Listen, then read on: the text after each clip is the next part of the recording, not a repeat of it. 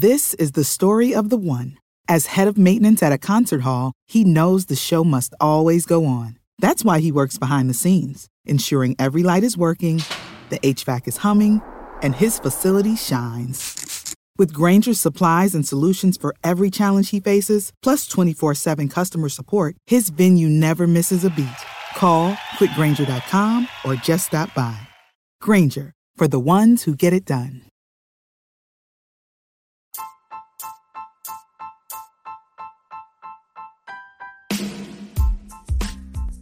Hey IDP Army, ever think about making your own podcast? Let me tell you about Anchor. It's free. There's creation tools that allow you to record and edit your podcast right from your phone or computer. Anchor will distribute your podcast for you so it can be heard on Spotify, Apple Podcasts, and many more. And you can make some money with your podcast too with no minimum listenership. It's got everything that you need to make a podcast all in one place. So what are you waiting for, IDP Army? Download the free Anchor app and go to anchor.fm to get started today.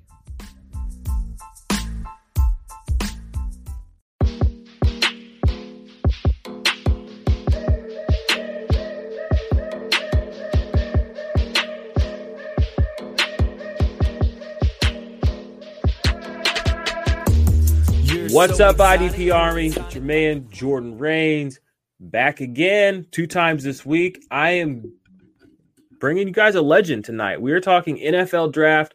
We are going to be talking 2021 NFL draft.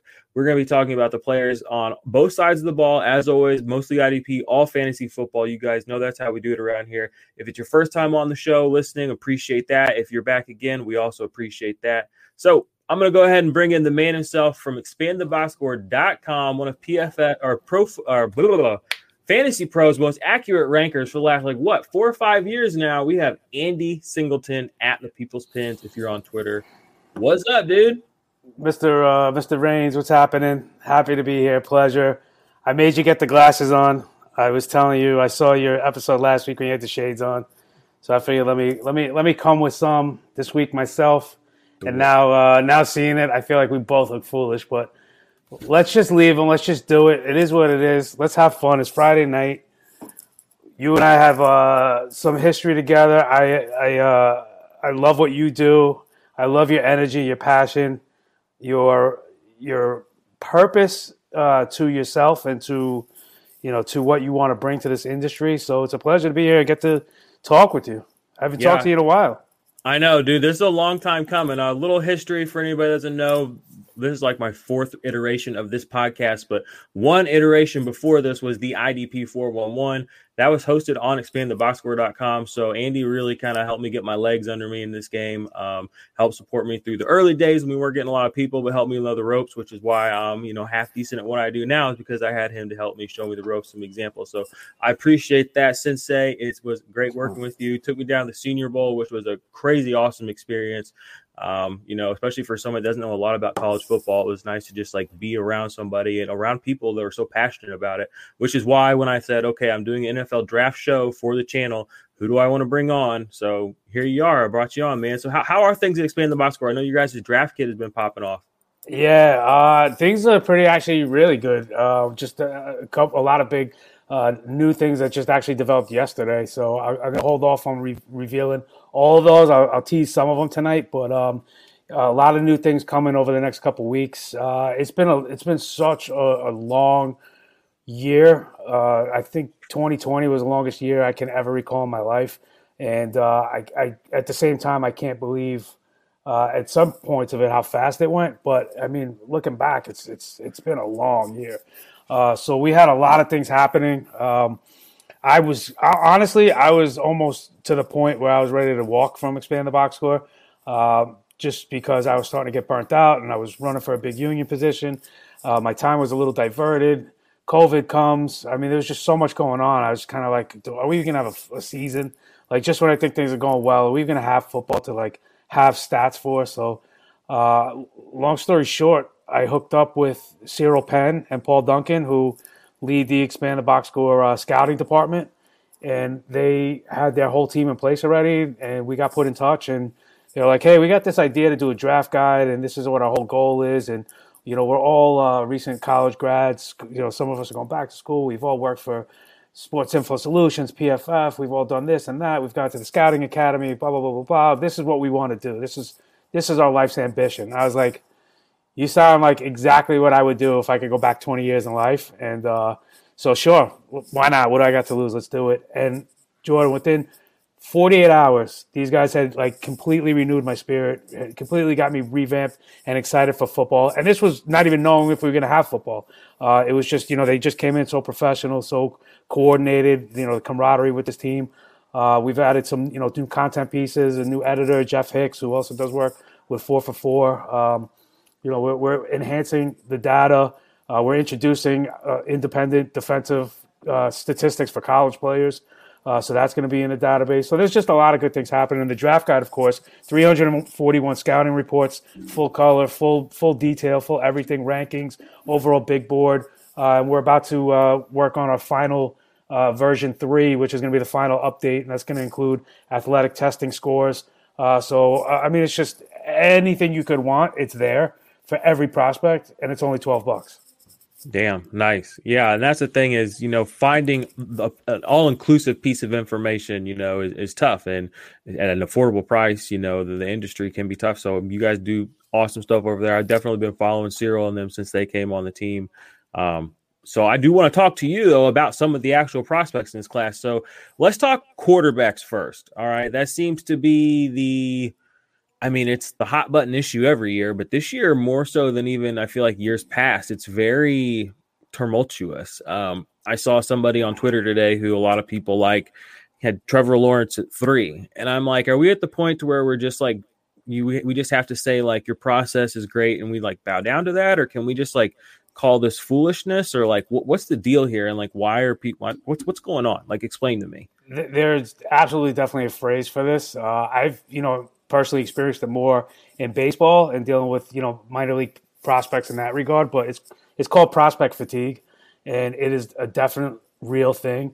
Trevor Lawrence has been the unanimous QB1 of this class for years, not months, not weeks, years, multiple years.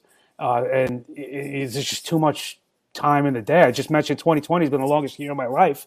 We've have all that time for the thousands of people doing, paid analysis, self-analysis, amateur analysis, whatever you want, for all of these hot takes to exist. I mean, this is really the Twitter sphere that we live in. This is just people just searching for some difference, searching for every, reason why something has to be. I mean, totally off topic, but, we're talking about Friday night. Last Friday night, I'm watching 2020, and they're doing a special on the Menendez brothers because teenagers nowadays went back 20 years and want to reopen that case. And it's like, this is crazy. We just have way too much time to just start picking apart every little thing of every detail of everything. So Trevor Lawrence being mocked at 3. I'm not going to mock there. He had him ranked there. That's how this guy had him ranked. And I was just like, I don't know. But the thing is, I go into the comments. This is what I do on Twitter. I go into the comments and people are just like, yeah, man, cool, how'd you get there? I'm like, can we not just say this is dumb? Can we not just say this is dumb? No, it's absolutely dumb. And you can say there's warts, you can say there's concerns, you could say you have questions, but to tell me if you were the Jaguars or any NFL franchise picking one and that wasn't your pick, then you're lying to yourself and you're lying to your audience. All right. To me, that's as simple as it is. I think the biggest shocker to me, and I've been saying this on a couple episodes I've been guesting on, it's not the rise of Zach Wilson or Mac Jones. I can totally see that and buy into that. It's the fall of Justin Fields. It's that they're actually passing him in a lot of people's rankings. That's the one thing I can't understand. You can, I don't know which direction you want to take that. That could go in so many different ways. People seem to be putting, political or cultural, spins on it, and I don't necessarily buy that narrative. I don't know. Listen, I've never counted another man's money or spent another man's paycheck. I'm not an NFL general manager. If you want to pick whoever you want to pick at 2, 3, 4, 5, that's your money. That's your That's your decision to make. I'm only going to do the analysis and tell you who I think is the best talent and who I think you should take. But it's not my pick to make. Yeah. You, like you said, the prospect fatigue. I remember a point in time, 6 months ago, when people were talking about Lawrence and Fields as 1A, 1B. And even that sounded foolish then. And now this guy's tumbled down, like you said. It's not even is he tumbling down or are these guys flying up that much, but now he's seems to be in the third, fourth conversation. So it's interesting. Another thing I find interesting about it is we have Saleh and you have Shanahan picking right next to each other after playing, being part of the same organization, very closely tied together. So I wonder how that kind of influenced that whole shakeup there at the top a couple of weeks ago. Yeah, that's actually an interesting point, and you wonder if there's any jockeying going on there. I don't know. We'll find out in a couple of weeks. But what I really kind of my driving point through all this is one thing that convinced me about Joe Burrow last year and this meteoric rise and why you should believe it was not just this was a season for the ages Burrow put together, but the fact that he was at Ohio State and then at LSU. So he wasn't just in one program. He was in two programs. He got to see two coaching staffs. He got to be in the locker room around two elite programs and all those different athletes and all those different personalities and pick up a lot of different things from that. Justin Fields is in the same category when you look at him starting at Georgia and then going to Ohio State. So not only do you have the added benefit of what he actually did and produced on the field, the athletic profile, the all the metrics and everything like that, but you have somebody that should have an edge on everybody else in this class just for the simple fact he's been through two coaching systems, that not just any coaching systems, elite coaching systems. So to me, especially at that position, at the quarterback position, which is supposed to be the extension of the coaches to the team, that to me is an intangible that you can't really put a price on. So for that reason alone, if you had Fields, Wilson, and Mac Jones, side by side, that would give Justin Fields the bump just for that alone. The other thing I'll say I personally am not a big fan of Zach Wilson. I don't disregard him as being a first-round talent. I just think he's too much of a gambler. I think he got away with a lot of bad throws that will be picked in the NFL. And listen, if I'm wrong, I'll eat that, but he wouldn't be my first choice.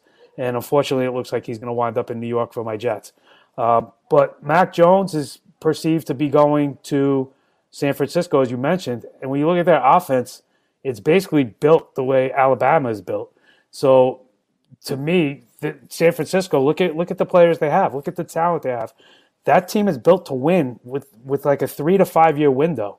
So do we care about Mac Jones and where he's going to be 10, 15 years from now? No. If you're Shanahan, you care about what do I need this year and the next 2 or 3 years, and Mac Jones fits that system perfectly. So it makes sense why he would jump Trey Lance or Justin Fields.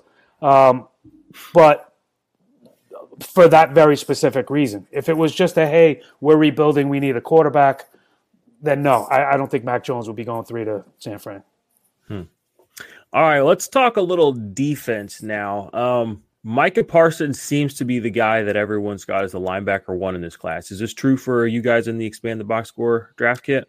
Yes, and honestly, I think this is kind of a weak middle linebacker class or linebacker class. But he's a top of the board for us, and I mean this is literally almost to the T, almost ounce for ounce, a carbon copy of Isaiah Simmons.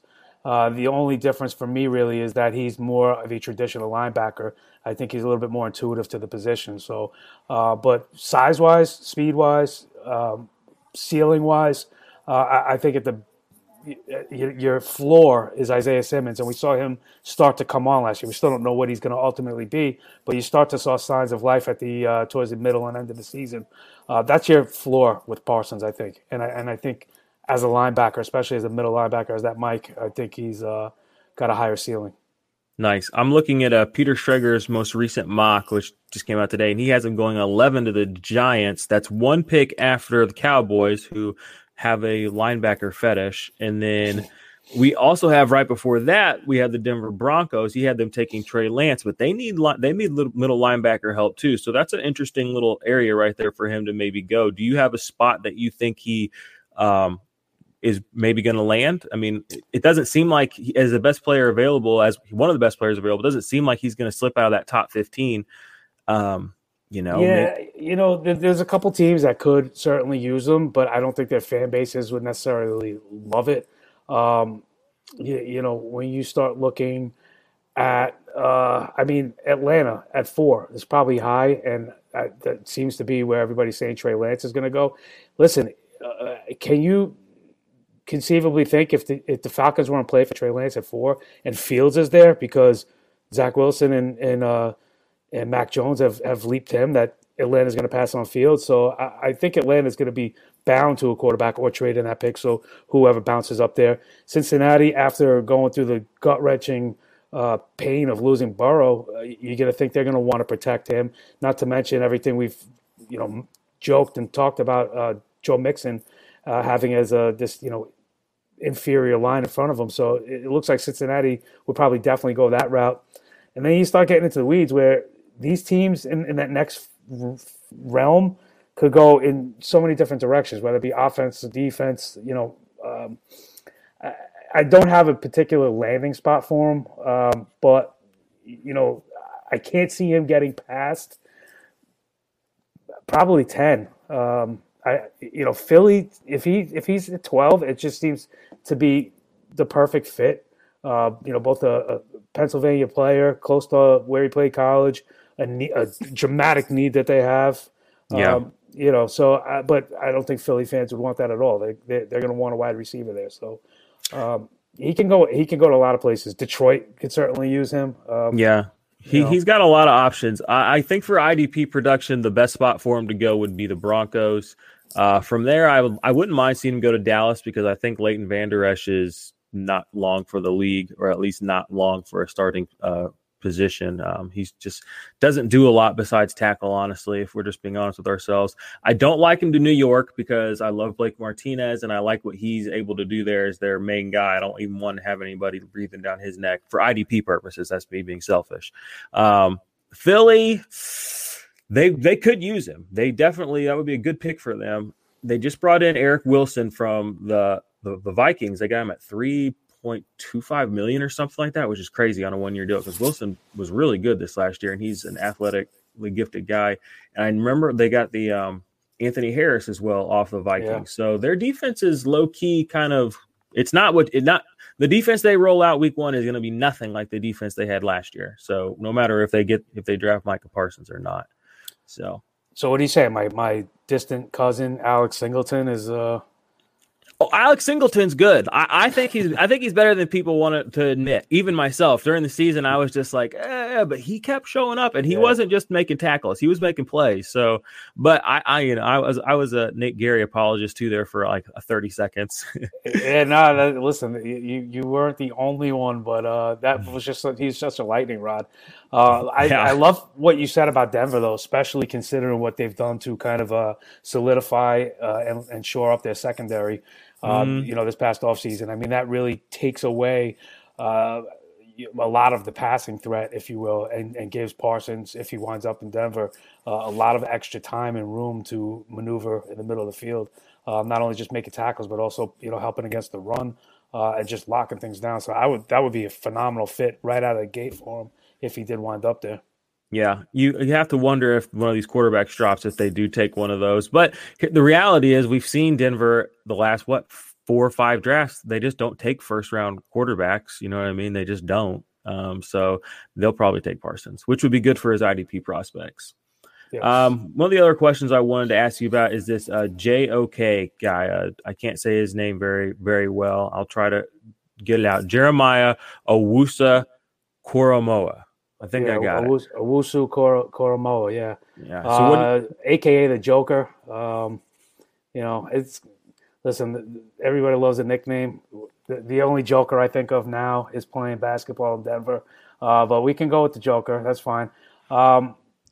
We have also been doing a video series through Twitter, 220 Scouting, with Matt Holder, and 220 Scouting because Twitter allows you 2 minutes and 20 seconds to upload a video. So for short attention span theater, it's perfect. We go through 3 to 5 or 6 clips in that 2 minute, 20 second span. And Matt goes over and breaks down specific attributes of a player on specific plays and how they win and why you should be intrigued by them.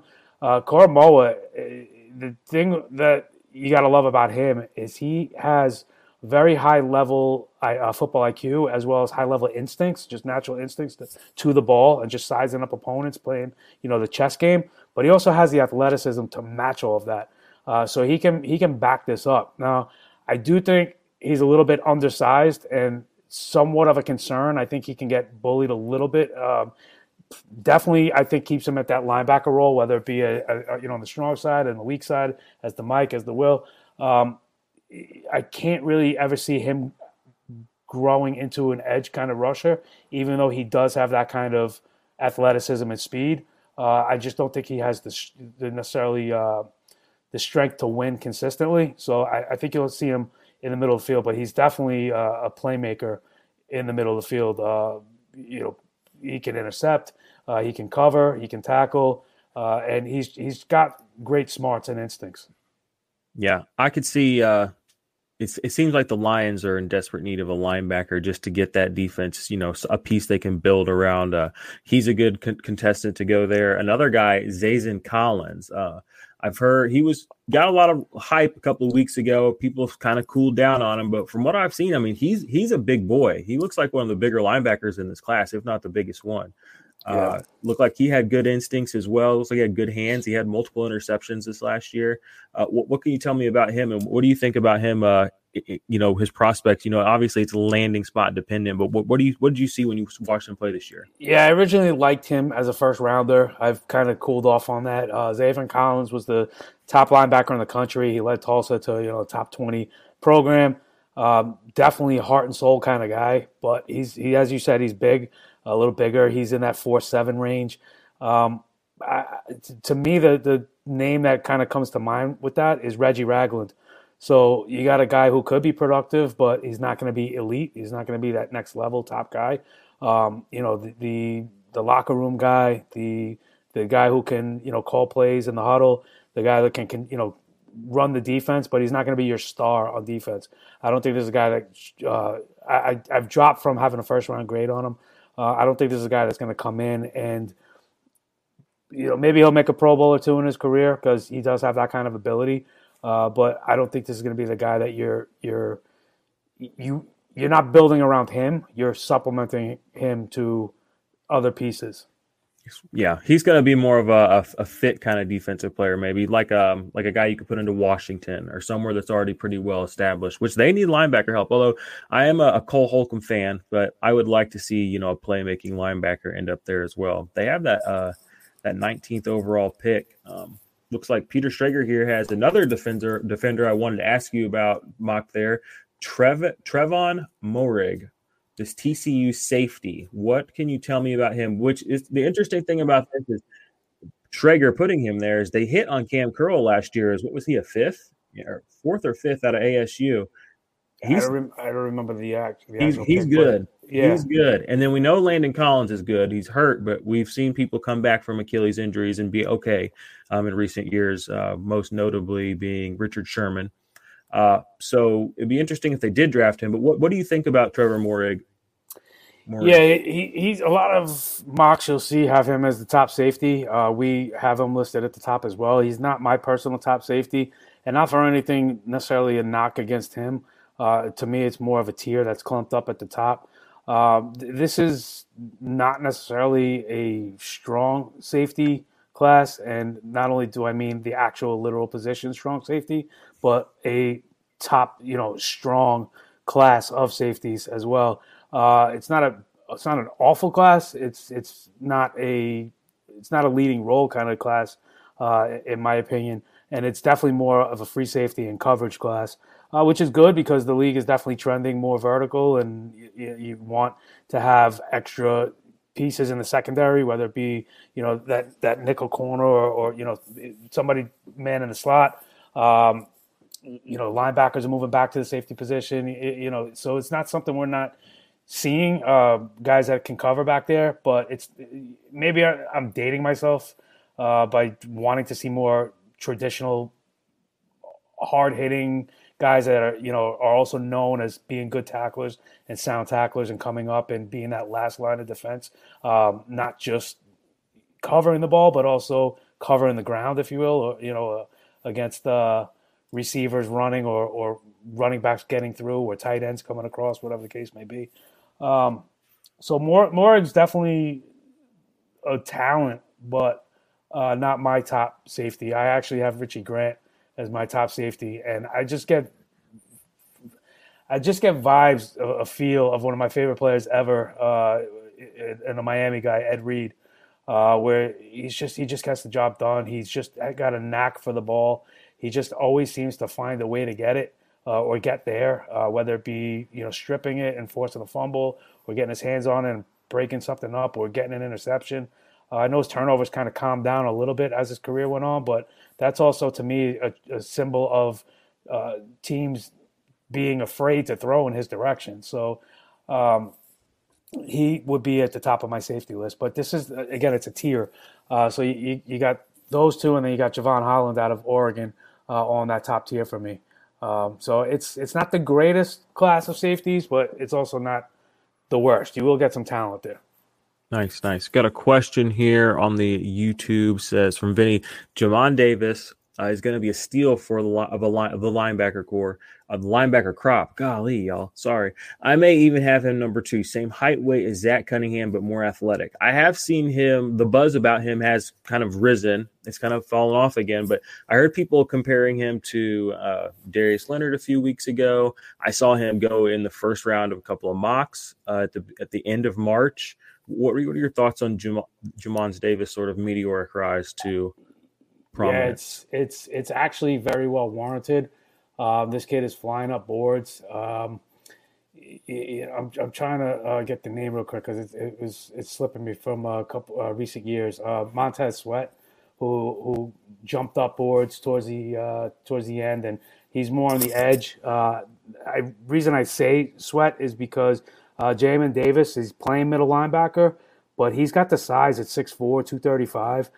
He's got the speed with a legit sub 4.4 40, and he's got that toughness that I could ultimately see this guy also working off the edge, not just in the middle. He did serve that role at Kentucky. He handled the mic for them, but I do think he has the nastiness to get around and bend around the corner and rush the passer. He's not rising boards by accident. He's got great anticipation. This guy has some dog in him. He's looking to hit. And that will come up when we go into another linebacker you were asking me about. But he wasn't really asked to do a ton for Kentucky, but I think he's way more athletic than people realized. That's an important position on the defense. Manning the middle, and I think some of the reasons he was there is because he was the best athlete on that Kentucky defense.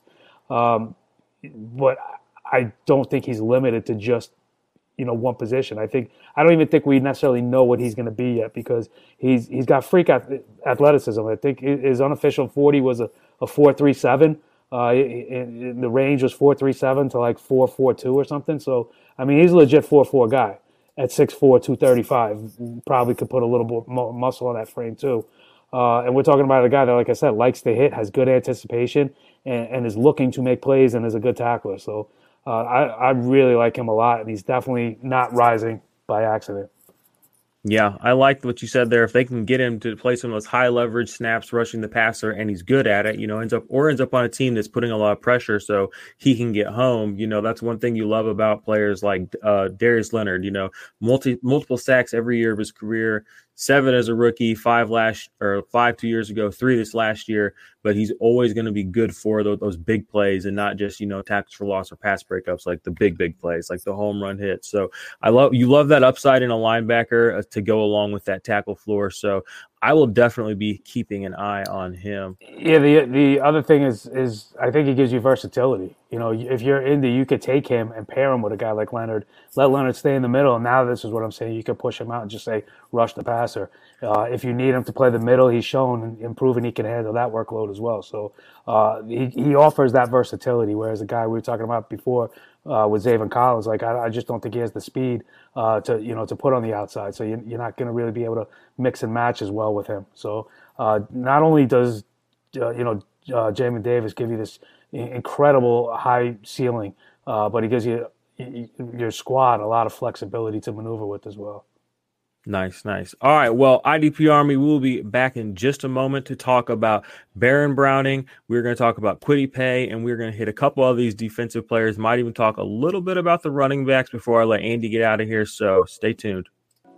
What's up, IDP Army? It's your man, Jordan Rains, interrupting the show quickly to tell you guys about a new sponsor of the show, Monkey Knife Fight.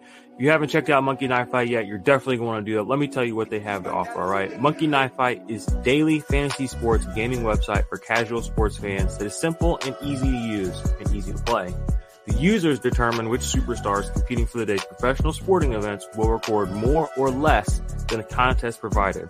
Monkey Knife Fight's daily fantasy prop games play similar to salary cap-based DFS games, but without all the algorithms, the lineups, and most importantly, the sharks.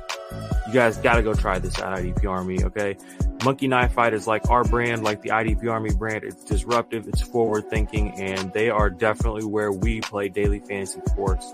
You guys should too. Get started today with a 100% instant match bonus up to $50 if you use the promo code IDP Army.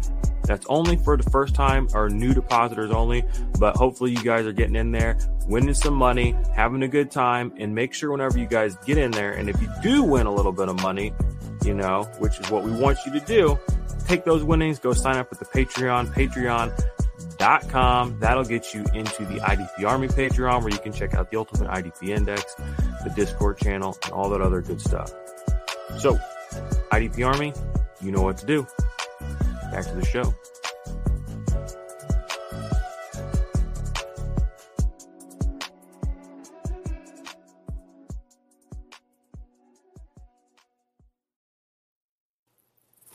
We're back.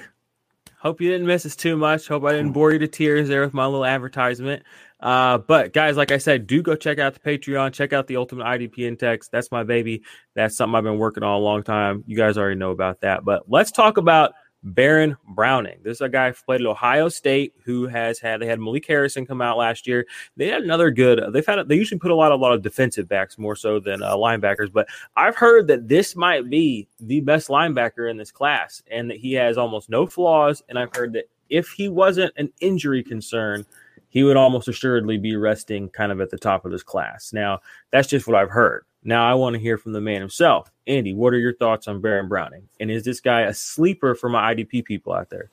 Yeah, and I'm going to just say in a nutshell right off the bat, no, I don't think so. We have him in the guide as our 5th-ranked linebacker with a 6.4 overall grade, this being out of a scale of 8. So as of, for instance, Micah Parsons is LB1, and he's at a 7.0. Owusu Koromoa is a 6'9". So Browning's at a 6'4". He's tied with Buddy Johnson, Cameron McGrone, and Monty Rice out of Georgia. But my personal feeling with Baron Browning is that I don't love his recognition. To me, if he's not immediately involved, then he looks a little passive. When we were talking about Jamin Davis before, like he looks aggressive. Like he looks like he wants to be involved in every play, whether it's coming right at him or he's got to go out of his way to get involved. I don't necessarily see that same tenacity with Browning. He played mostly will. He's not a tackling machine. He was that weak side guy, and he's been relying on his athleticism to this point. But that, as we know, gets harder and harder with every next step in the level of competition. So it's not going to get any easier for him. And he doesn't necessarily jump out of the screen at me as like, who is this guy making all these plays? He's there, he's productive, he's solid, but more so to me a product of being on a good team and being put in a good position as opposed to going out of his way or necessarily doing anything to necessarily wow you. If he was just what he's been in college, I wouldn't see that as a fantasy factor. For IDP, like I said, not a huge tackling machine. He's not getting a lot of stacks. He's not really piling up the statistics that are going to help you in a fantasy realm. I don't want to play program card, but you mentioned the defensive backs out of Ohio State, the linemen, of course, as well with the Bosa brothers and Chase Young and whatnot. But when's the last time we really saw a good Buckeye linebacker? It's been a while. We've had a lot of names that have flashed and have been built up. The Darren Lees of the world come to mind, but we haven't really have one that's hit. So I think Browning, unfortunately, probably falls more into that category, and it's nothing. I'm not trying to make it a program thing, but one thing that really comes to mind in particular, and again, listen, if you try to use one play as an example, people will say, "Oh, but what about this play? What about that play?" Of course, but I use plays to talk about traits, instincts, athleticism, things of that nature. And to me, he can get caught in taking bad angles and he becomes easy to beat. One play in particular that comes to mind is he had Trevor Lawrence dead to rights in the goal line stand and took a bad angle, and it was just enough, that split-second decision, for Lawrence to get the edge on him and run in for a touchdown.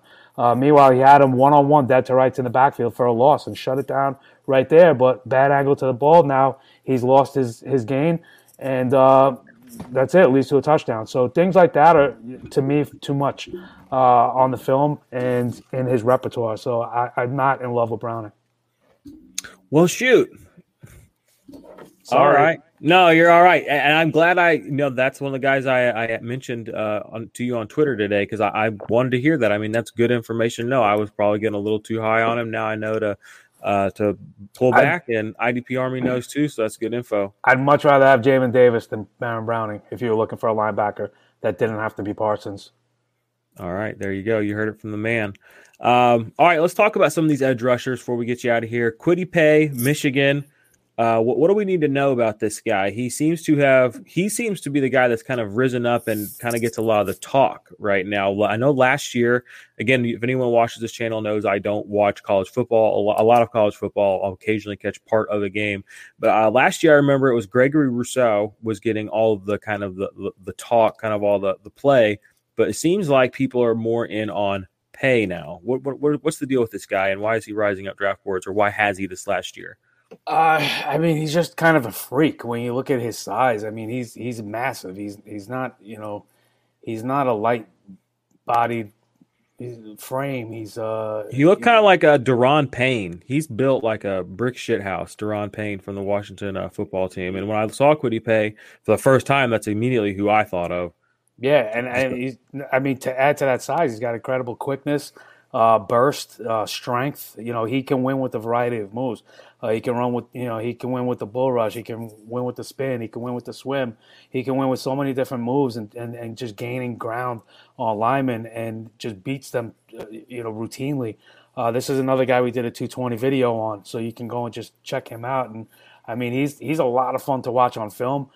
We do have him at the top of our edge rusher rankings at a 6'9". He's tied with Rousseau at a 6'9" grade. But you look at some other guys like, Rousseau might not even be the favorite Miami guy right now with, how Jalen Phillips tested at his pro day. This is a deeper edge class, not necessarily top heavy, more balanced. When you start looking at guys like Ojulari and Joseph Asai out of Texas, Jason Owa, who tested out of this world at his Penn State pro day.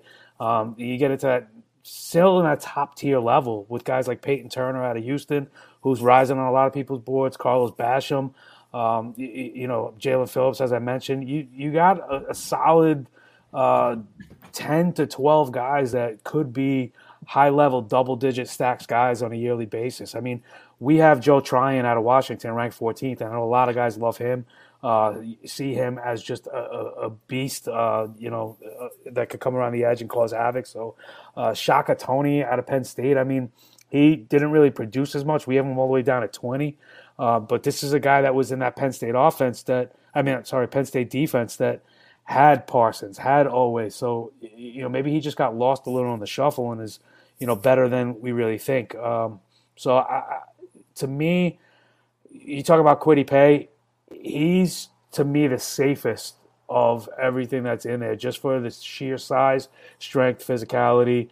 Watch the 220 video I'm talking about. Go to Expand the Box Score, Twitter feed, or just search at XT Box Score and put in Quiddy Pay, and the video should come up. And I mean, if you're not impressed, then you don't love football, because this guy is just he's a monster. Nice. Well, sounds like he's worth the hype. Yeah. My recent kind of thesis in IDP has been to kind of avoid the defensive line players as rookies and go for the linebackers, because they usually are better, more likely to produce. However, the last couple of years we have had Chase Young, and then we did have the class before that where we had Nick Bosa, Josh Allen, Max Crosby, Montez Sweat, Brian Burns. So those classes kind of spoiled us, I feel like. But maybe this class is going to spoil us again. I don't know. It seems like there's been a nice infusion of quality edge rushers the past couple of years into the NFL. I definitely agree with you that defensive linemen take a little longer to develop. Some of the edge rushers depends on what you're, I think people look at Pay and think he's going to play more inside. I think this is definitely a guy that can stay on the edge. When you talk about size, again, I'm losing names now. The kid out of Iowa last year, off the edge. Epinesa? Yes, that fell to the Bills, right. He was a guy that I looked at. I just thought this is just a big guy. He just wins with strength. He's not winning with necessarily quickness or athleticism on the edge. He's just bruising guys and bearing down on them. Quiddy Pay can do that.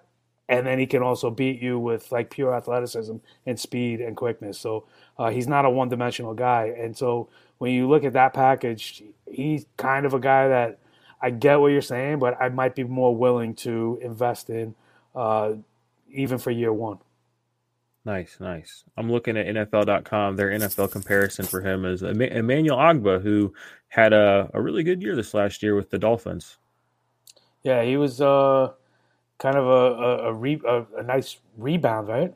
Yeah, from he was with the Chiefs for the year before that, and I mean, it wasn't like he was bad, but he's never been really bad. He's just been kind of just a middle of the pack kind of edge rusher. But this last year, he really put on those sacks and made a big difference. And I feel like that whole Miami team, just in general, there's a lot. Everything there is just syncing up really well.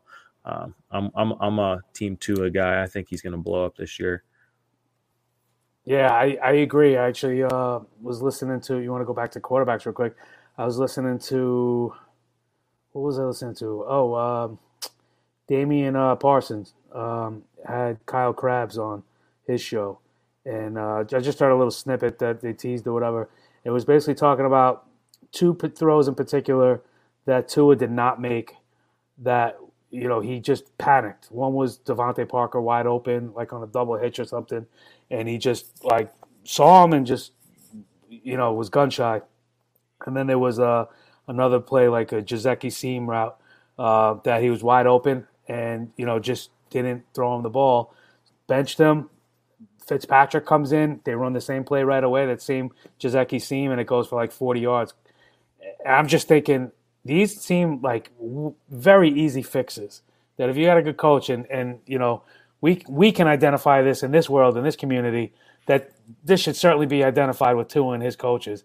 And if you can't say, listen, son, you can make this throw, just put the bread in the basket. We're looking at, a 4,000 plus yard passer next year with, 20 plus touchdowns. And the number, 3 overall pick that we thought he could be? Yeah. And, adding Will Fuller, I don't think they're going to take a first round running back. I wouldn't be surprised if they draft a receiver, honestly, with that first round pick. So it'll be, I just don't see a world where Tua doesn't get better and it doesn't get noticeably better in year 2. So, all right, before we close it out, I had one other defensive player I did want to ask you about, and that was the other guy out of Miami, Jalen Phillips. He's another guy that I've kind of seen rising up. What can you tell me about him? Yeah, that's really more so been because of his pro day and how he tested. And I don't have the numbers in front of me. I have to go back and look them up. But we had him at a 6'6". And again, these scores are going to change a little bit with our third and final version of the guide, implementing now that we have athletic testing and all these pro day numbers, they're going to be fluctuating a little. But Phillips is another big guy, solid program. I think his biggest issue has been consistency more so than anything else. Like, this kid was a high recruit coming into Miami, part of one of those names that was coming in to rebuild the program. Showed flashes. He got to wear the chain multiple times. The 305 and got to mug for the cameras. Wearing the turnover chain and everything like that because he was making plays. But I think the consistency level was what kind of was lacking. And then when you see like Rousseau sat out this year, and then Miami just kind of wasn't what they were supposed to be, I think that wears on players like Phillips, where that shine kind of, going back to kind of like that prospect fatigue, where the shine kind of wanes, wears off a little. And then you come out and you have a great pro day and you remind people that, hey, I was a top prospect for a reason. Hey, I'm a good football player. Hey, I got size and athleticism that you just can't teach. And, all of a sudden you're going to start reminding people of why you should be considered one of the top at your position in any particular class. And I think that's where we are with Jalen Phillips. So I think you remember this. I've been a Miami fan just, because more recently I've been partial to Bama, but I've always been a Miami fan just because we didn't have a football team in New York City outside of Rutgers, and I just adopted them as a child. And so I'm happy to see, Phillips starting to get the rise. Of course, this was a kid that transferred out of UCLA into Miami. So, it's been a slow process to get to this point for him. And again, I think that's kind of where, like I mentioned, the prospect fatigue. This is somebody that's been known, we've known about. It's just kind of like reminding, hey, don't forget about me. And that's where we are. Nice. Yeah, it says he ran a 4.54 at the 40. That's pretty dang quick. So yeah. Well, and what was his measured weight? It was in the 260s. 260 exactly. Yeah. So I mean. Dang. That's a lot of momentum, a lot of force coming at you. Yes, exactly. We got here somebody on Twitter or on YouTube. Phillips is being slept on because of concussion concerns. Yeah, that's what happened to Montez Sweat too. It wasn't concussion, but it was the heart thing. And the heart thing did him more than he's such a beast. Did him more than anything. But I listen. The concussions are going to be a part of any football player's concerns. All it takes is one. So if you're still playing with a couple on your ledger, it is what it is. This is the game. This is the dangerous game. We know this going in. So I get it. I get that could be a concern. But you're playing. He is playing, and like I said, all it takes is one. So to me, that's the type of thing that I can't really worry about. That we can talk about Caleb Farley and his back issues, and to me, I'm not even that concerned about those, but that would be something that you could say, hey, that's more of a let's panic on this, maybe, possibly. Montez Sweat with the heart issue coming up, maybe, okay. But the concussion thing to me is kind of like, listen, that's par for the course. Yeah. So if he had to miss time or any parts of last season, maybe, yeah. But that hasn't necessarily been the case. Fair. All right. Well, that pretty much covers all the players that I wanted to go over in this draft. Andy, is there anything else you want to tell the IDP Army or anything else you want to chat about before we roll out of here? Yeah, I want to tell people that I really respect and love what you're doing with this whole IDP thing. You came up to IDP 1, 2, 3 scoring. You've really been a proponent for the game. I think it's a great thing. I'd like to see it get more into the college ranks, especially now that we're going to be offering independent defensive metrics and stats for college players in our database as well. So, I would love to see more people start at that level with this because, for one of the frustrating things before I started playing IDP was knowing who defenders were and seeing guys and just like they had no value. And, you get into the fifth and sixth wide receiver on a roster because, well, I could roster him, but I can't roster Ray Lewis. You know what I mean? And we're actually playing the full game now. So to me, it's I love the attention that you and others have been giving to it. So definitely keep following Jordan and keep growing this thing out. As far as anything else I want to say, tons of stuff coming to Expand the Box Score. Follow me on Twitter if you want. Follow Expand the Box Score for sure. We're built off of our stats. We're an advanced statistical database that has every touch for every player. We started with the college game. We also have NFL stats as well. Probably our biggest advantage is having a comparison table where you can customize your search to however you want. So as an example, you could search junior wide receivers 5'10" or under in the SEC with a minimum of 8 targets if you wanted. You could get that specific as an example. So to me, that's probably our best thing. But we do have, like I said, every touch for every player. We have targets. We have red zone data.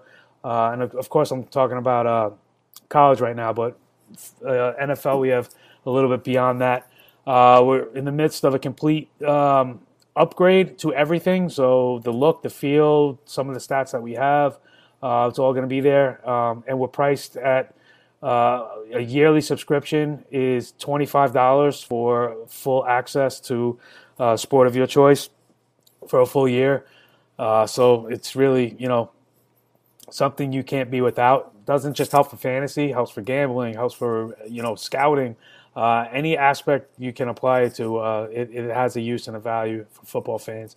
And then the draft guide, as we were talking about, 341 full scouting reports. It's just, we haven't had one bad review on it. And I feel so confident in saying that.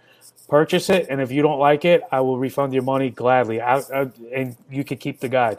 So you can get it for free if you don't like it. I mean, let's be honest with each other. But point is, you're gonna appreciate it. You're gonna love it. You're gonna love it. So yeah, go check that out if you haven't already. That's the deal. Yeah. Hey, I really appreciate you coming on, guys, gals. Like I said, Andy and I go way back. He's been in my corner since the beginning. The very first iteration of IDP 123 scoring article is on expandtheboxscore.com. That is where I forgot I had these on. I know, right? Oh, golly. That is where the original can be found. That's where the first version went up before the next iteration went on Dynasty Nerds. And then I have other iterations kind of around the internet now. But that's where it all really started. And Andy gave me a spot to put my work that I've been, all that research I got into it. So I really do appreciate that. And you giving me that shot, that opportunity. And it's led to this, it's taken a while to get here, but everybody's got a journey and a story, and you've been a part of mine. And I'm sorry it took me so long to get you on here, but I've had a good time tonight, man. It's all good. It's all good. And, there's always big future episodes as well. So, amen. I'm just happy to be here tonight. So thank you for having me. And hopefully gave some of your audience something to write in their notebook and take to draft day with them.